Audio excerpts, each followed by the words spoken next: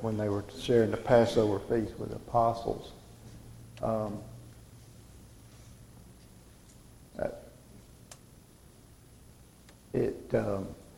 I think I sent it to Chris last Sunday, and it was like 3 files on it, Martin.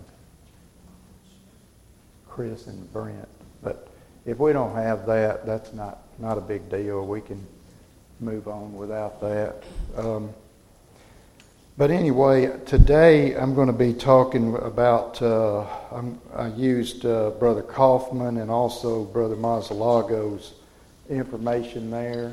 And so I'll get started, and if they find that, that's not a major issue there at all. We're going to do a brief review of the events from the past few chapters. That some of the incidents that happened are the washing of the apostles' feet. That occurred in John 13. The traitor was revealed. That would be in Judas Iscariot. That was also in John 13. And there was a prophecy concerning Jesus' death and resurrection in John 13 and 14. Then there's the promise of the Holy Spirit with John 14. The encouraged to be fruitful, John 15. Commanded love of each other, John 15 last week, and then committed them to service in John 15. So with that review, we'll get started on John 16, and we'll start reading the first few verses. You can follow along in your Bibles. These things I have spoken to you so that you may be kept from stumbling. And that's talking about spiritual stumbling, not physical, of course. They will make you outcasts from the synagogue, but an hour is coming for everyone who kills you to think that he is offering service to God. Chapter 16, just as we said, continues the dialogue from 15, where Jesus is explaining the work of the Holy Spirit. And this alludes back to chapter 14 also, where we talked a couple of chapters ago about that. The things that are referred to in verse 1, these refer to the bearing fruit, loving each other, preserving Jesus' ministry, the world, how the world would reject the apostles and reject the gospel, and not recognize them, persecute them, disobey the word because they rejected Jesus and the Father who sent him. You know, up until now, Jesus had been the one that the spotlight was on. But it's going to be very soon when the apostles are spreading the word after at Pentecost and afterward, that the spotlight's going to be on the apostles, and Jesus is about to tell them about the Holy Spirit's going to be coming to guide them into all truth and to do lots of other things and the apostles will be the spotlight, and they'll be coming after them. The men will. Jesus reveals how brutal their suffering will be. They'll be rejected by countrymen, their own countrymen, thrown out of the synagogues, cut off from their families and their communities. And we saw back in John 9, I think Brother Paul did this lesson, how the apostles had seen the blind man expelled from the temple. So Jesus is kind of giving them, a heads up on how all this is going to happen to them also. Being expelled from the temple back in those days was a very serious thing, because it was more just as much a social outcast as it was a religious outcast. Their employment might be suffered because of it. It would be like having a mark on your resume or something that you didn't want people to know about, that you were thrown out of a temple. you would be kind of considered to be almost a pagan. So this was a bad thing there. They'll be persecuted and martyred. And the bad thing about their martyrdom is it will be especially hard because they won't be hailed as heroes, but they're simply eradicating opponents of Judaism. And of course, Judaism was the main religion at that time, other than pagan type religions. And they would the Jews would consider it good riddance getting rid of them. So Jesus is kind of trying to let them know that this is the way it's going to be. And, you know, he spoke very prophetically because all the apostles, with the exception of John, either through tradition or through biblical scripture, all of them were martyred. So, you know, it started off with Stephen in Acts 7, and then Saul, later Paul, he persecuted Christians and was persecuted himself. And then the Roman Empire was against Christianity as well as Judaism itself. The book of Acts shows us all the persecutions that the apostles had to go through and the Christians, and also the whole book of Revelation was written to these first century Christians, latter part of the first century Christians, because they were being persecuted and to give them comfort from the Roman Empire. So we'll move on to verse 3. These things they will do because they have not known the Father or me. But these things I have spoken to you, so that when their hour comes, you may remember that I told them of you.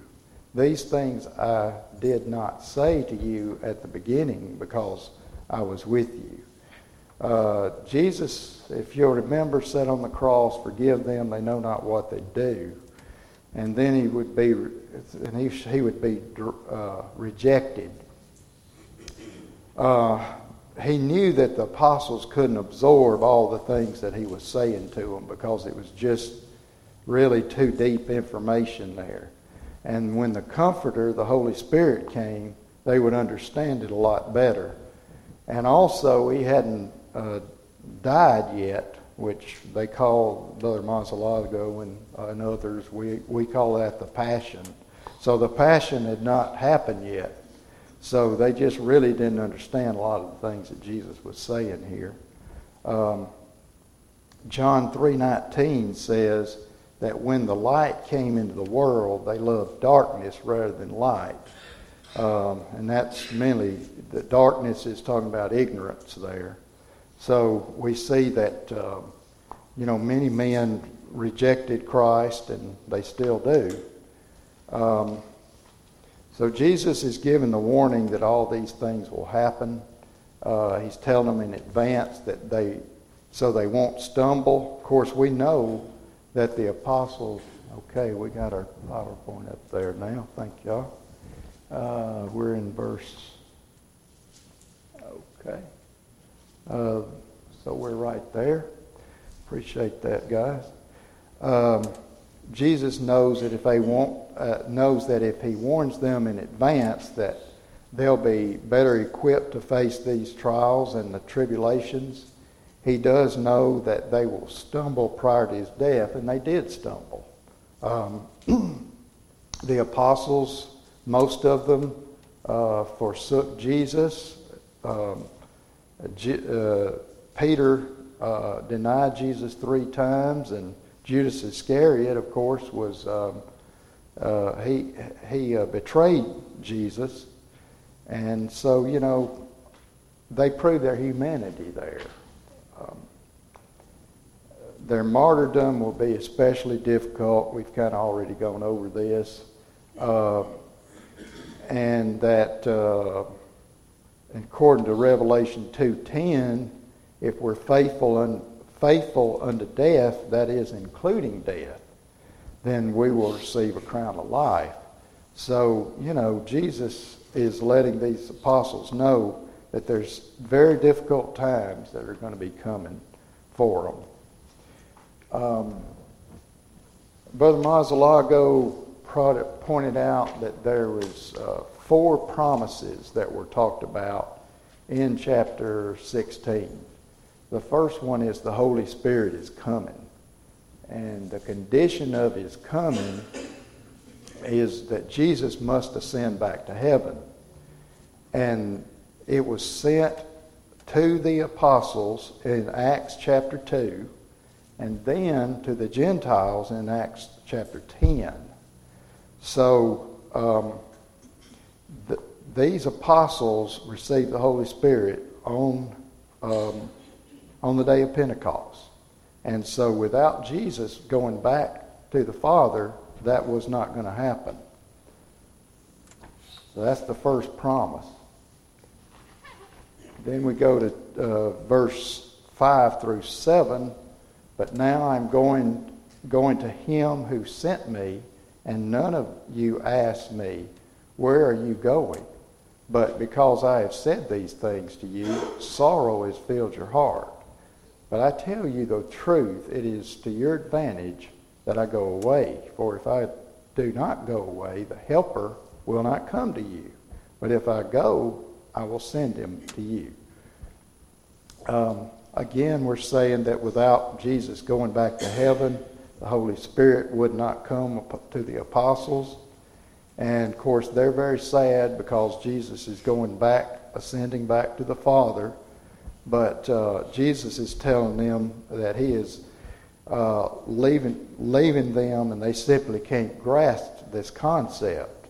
And I guess we have to put ourselves in their place. How would we grasp that also when he was talking about a Holy Spirit coming and all of that, and that he was going to be leaving, and I guess they didn't maybe really understand that he was going to be crucified and why and all of that. Even though they had all these Old Testament scriptures, I guess being human, they didn't quite understand all of that. And so they didn't realize that the Holy Spirit is going to do several things, like help the apostles write the New Testament, and that would be the entire New Testament, because at this time none of it had been written, even the Gospels.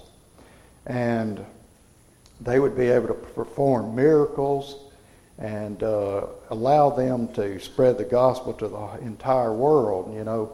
Paul went through so many different things that would have done a lot of people's faith in, like shipwrecks and that sort of thing, and being scourged and stoned and all of these kind of things that would have caused a lot of people to just throw in the towel. But with the Holy Spirit's help, they stayed true to the gospel and carried it out. Anybody has any questions or comments? Just stop me.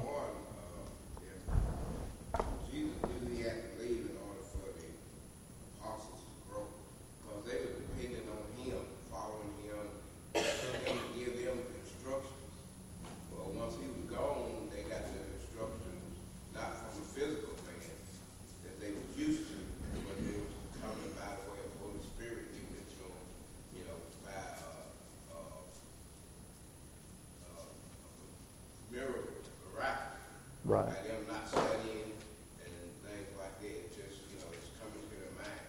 But in order for that to happen, Jesus had to leave. And so they wouldn't be straight dependent on following him. Right. They had to go their own way. Right. Their faith was so enhanced when Jesus had been, died, buried, and resurrected, and they saw the risen Lord, and their faith just so grew. I mean, look at Peter. I mean, he went from denying Christ 3 times to helping start the church on Pentecost there. So it was a necessary thing, but Jesus was still with them, even though he wasn't with them with the Holy Spirit, because the Holy Spirit is part of the Trinity, and all of them the Trinity is one in thinking there. So as Sam says, it was a necessary thing, and it had to happen. The Spirit's work, we kind of discussed that a little bit. But another thing that the Spirit would do was convict men of sin, and that is cut their hearts and with the sword of the Spirit, which is Ephesians 6:17, and it would show that there was no way to the Father except through the Son. There's so many ways that people think that you can get to God through, and Buddhism and Islam and all of these other so-called religions, but the only way to the Father is through Jesus, and it would prove that in when the Holy Spirit came, and of course He would have to depart for this to happen. So the first promise there is the gift of the Holy Spirit, and so moving on to verse 8 through 11. And He, talking about the Holy Spirit, when He comes, will convict the world concerning sin, righteousness, and judgment. Those three things. Concerning sin, because they do not believe in me, and concerning righteousness, because I go to the Father, and you no longer see me, and concerning judgment, because the ruler of this world has been judged. So we're talking about three things that the Spirit will do there. The ruler of this world in 11, we're talking about Satan, and he has been judged, and that's going to be through Jesus' death, burial, and resurrection. He's going to be judged to have been, tried to destroy the world, but Jesus is going to destroy the serpent, or Jesus is going to destroy the devil. So it would help, the Spirit would help them remember His teachings, help them remain in fellowship with God and Jesus, even though they were not present with them, that the Spirit was present with them, and Jesus will have already ascended to heaven. And it would convict or find fault with men of their sins, so that they will want to repent, and help them establish and grow the church, and teach them, the Christians, to observe all things until Jesus returns. That's in Matthew 28, the last few verses there, when it talks about the Great Commission. So all of these things the Holy Spirit will do for the apostles during their ministry. So again, the three things that we're talking about here, that the Spirit will convict the world in three different areas of sin. It'll show that the world is guilty of the sin of disbelief.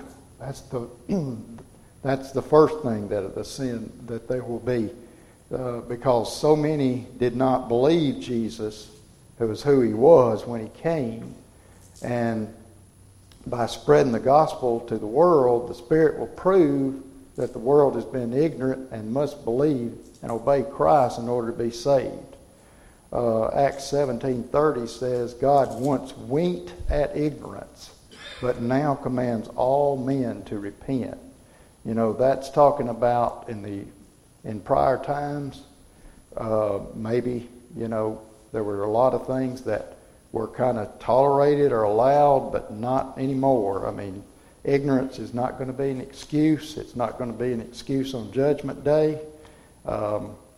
It's going to be our responsibility to get the gospel out to people, and it's going to be, it's going to be a day of reckoning for Judgment Day there. So that's the first thing, that it convicts of sin. The next thing is righteousness. The cross is the way of righteousness, and you got to accept it or reject it. There's no neutral ground. The resurrection proves the cross has power, and men, as I said, must accept or reject it. And all other religions have been proven false and will still be proven false, either prior to or after the cross. The last thing that the Spirit will convict the world in 3 different areas will be judgment.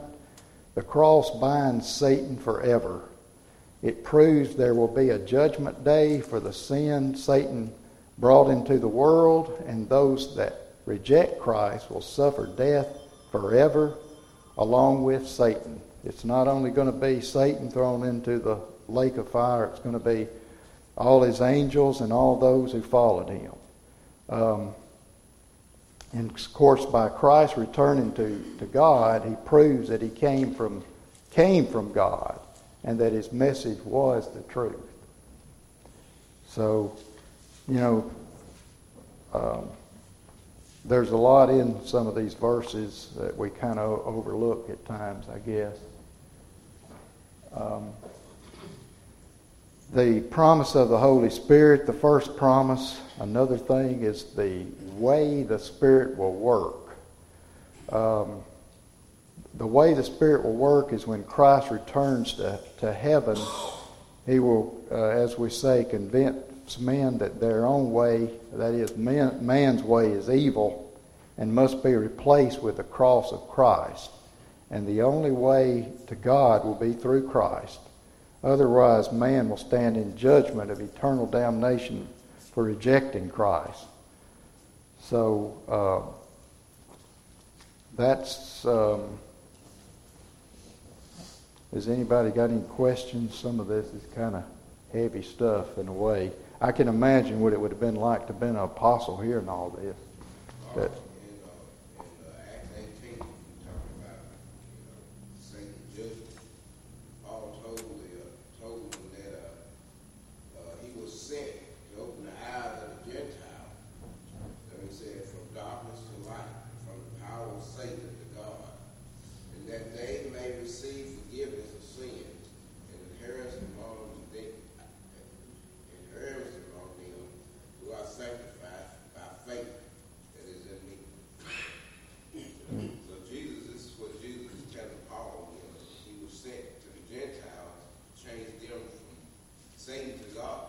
right.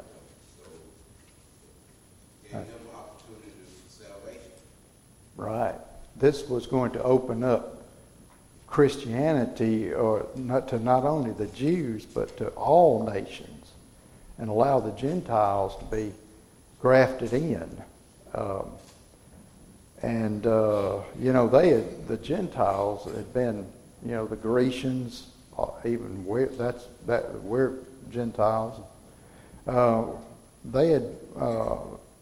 They had worshipped all kinds of idols, and we see from Acts 17 all the idols that they were worshiping in Athens there, and it's all the nations except for Israel. They had some of them had been a law unto themselves, that had not taken up all of these things, but for the most part, the Gentiles were not godly people.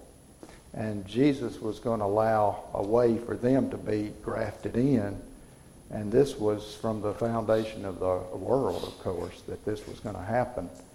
And as Sam says, this was a way that everybody could come to the Lord, and that we would all have a chance for forgiveness, or opportunity for forgiveness.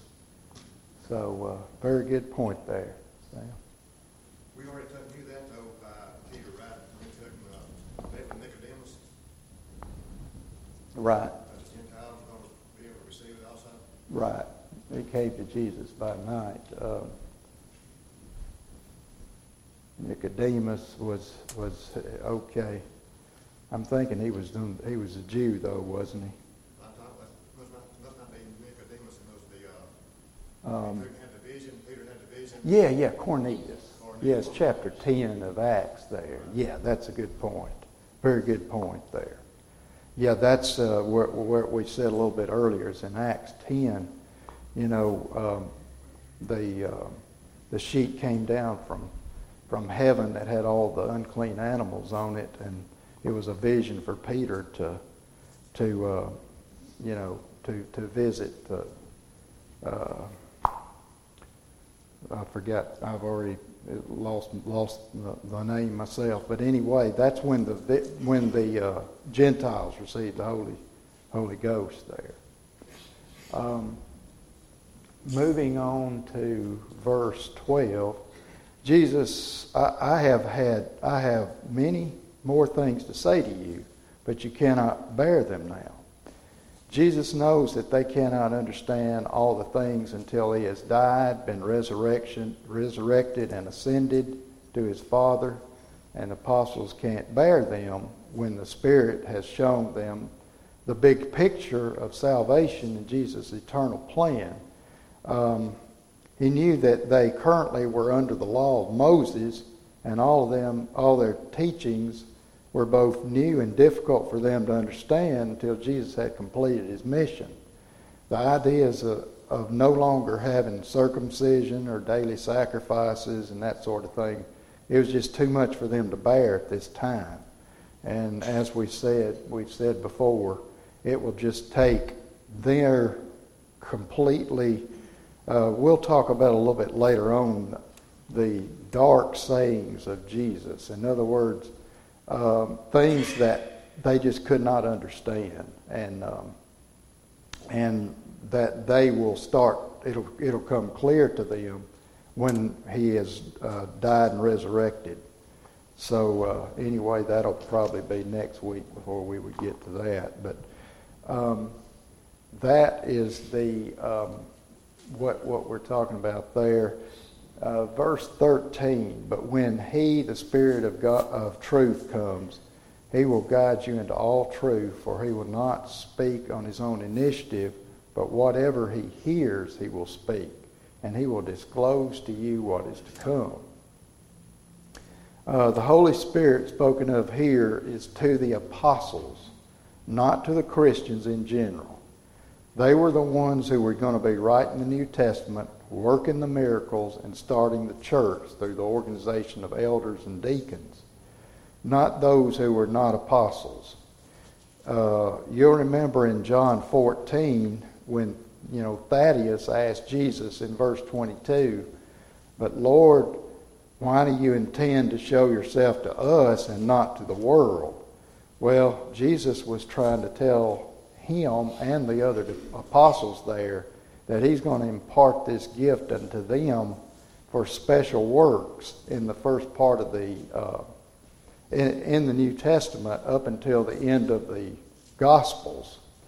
The apostles will do several things that other people are not going to be able to do. They will prophesy about the second coming of Jesus.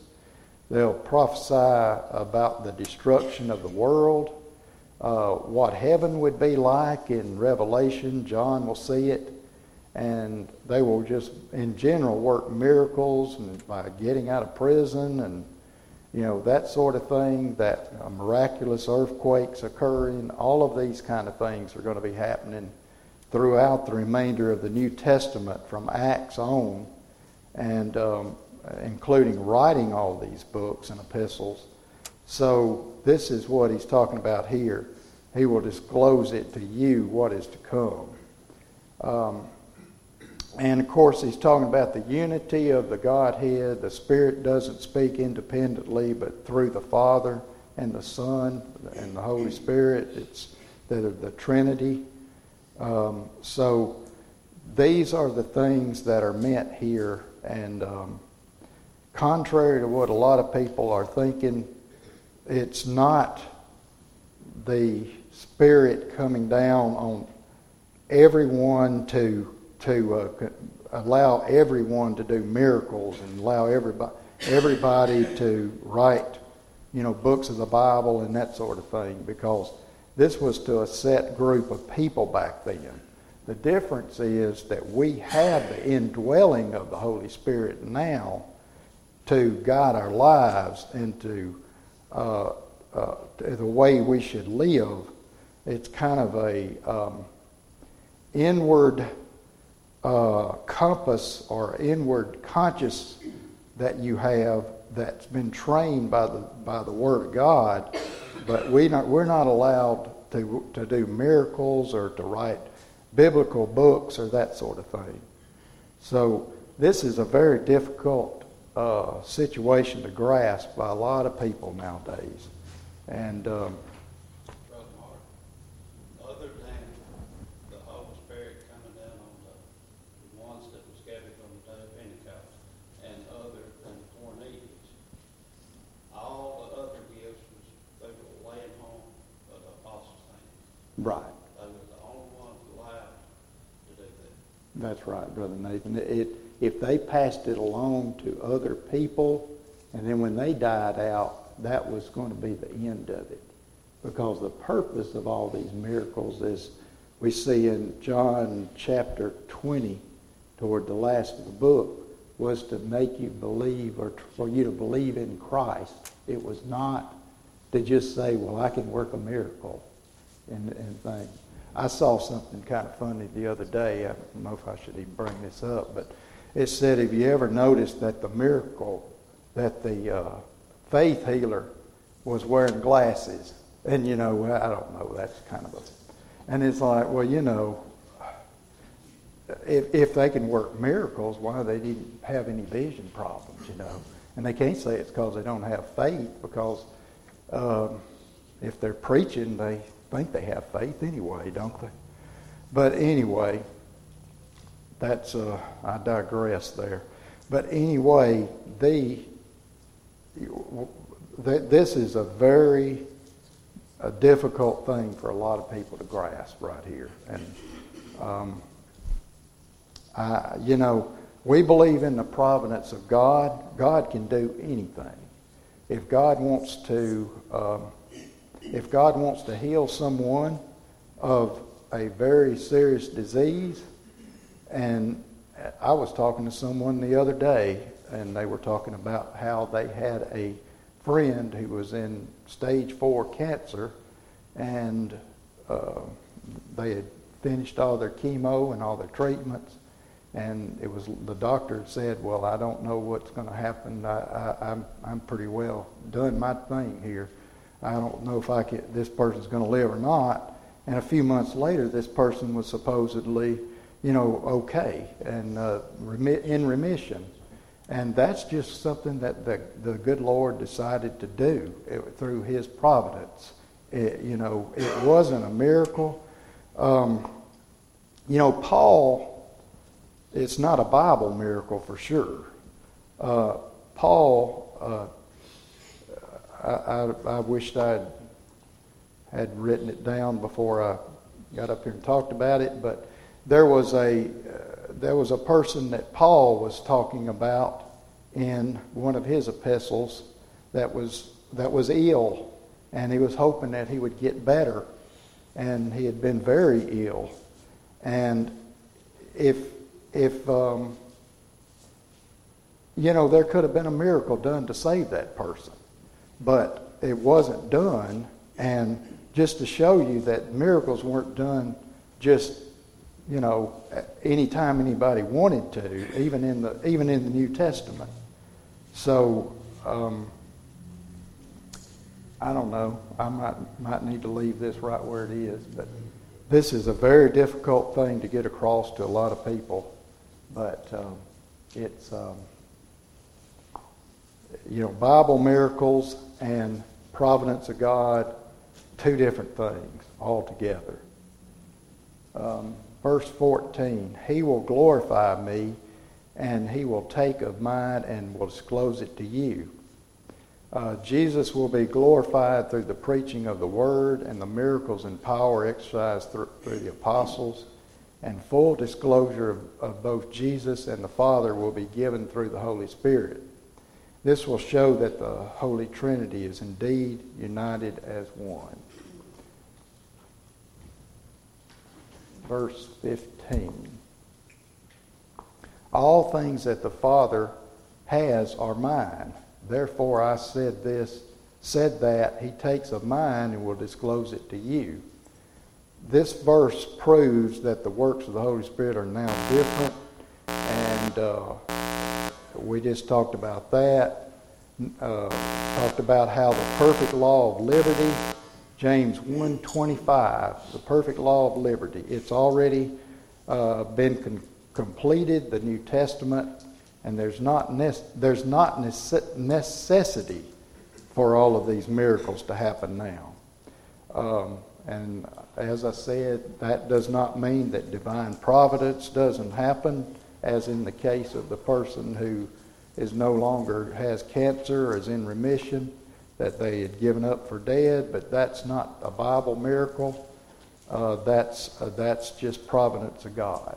So I'll stop right there. We'll pick up.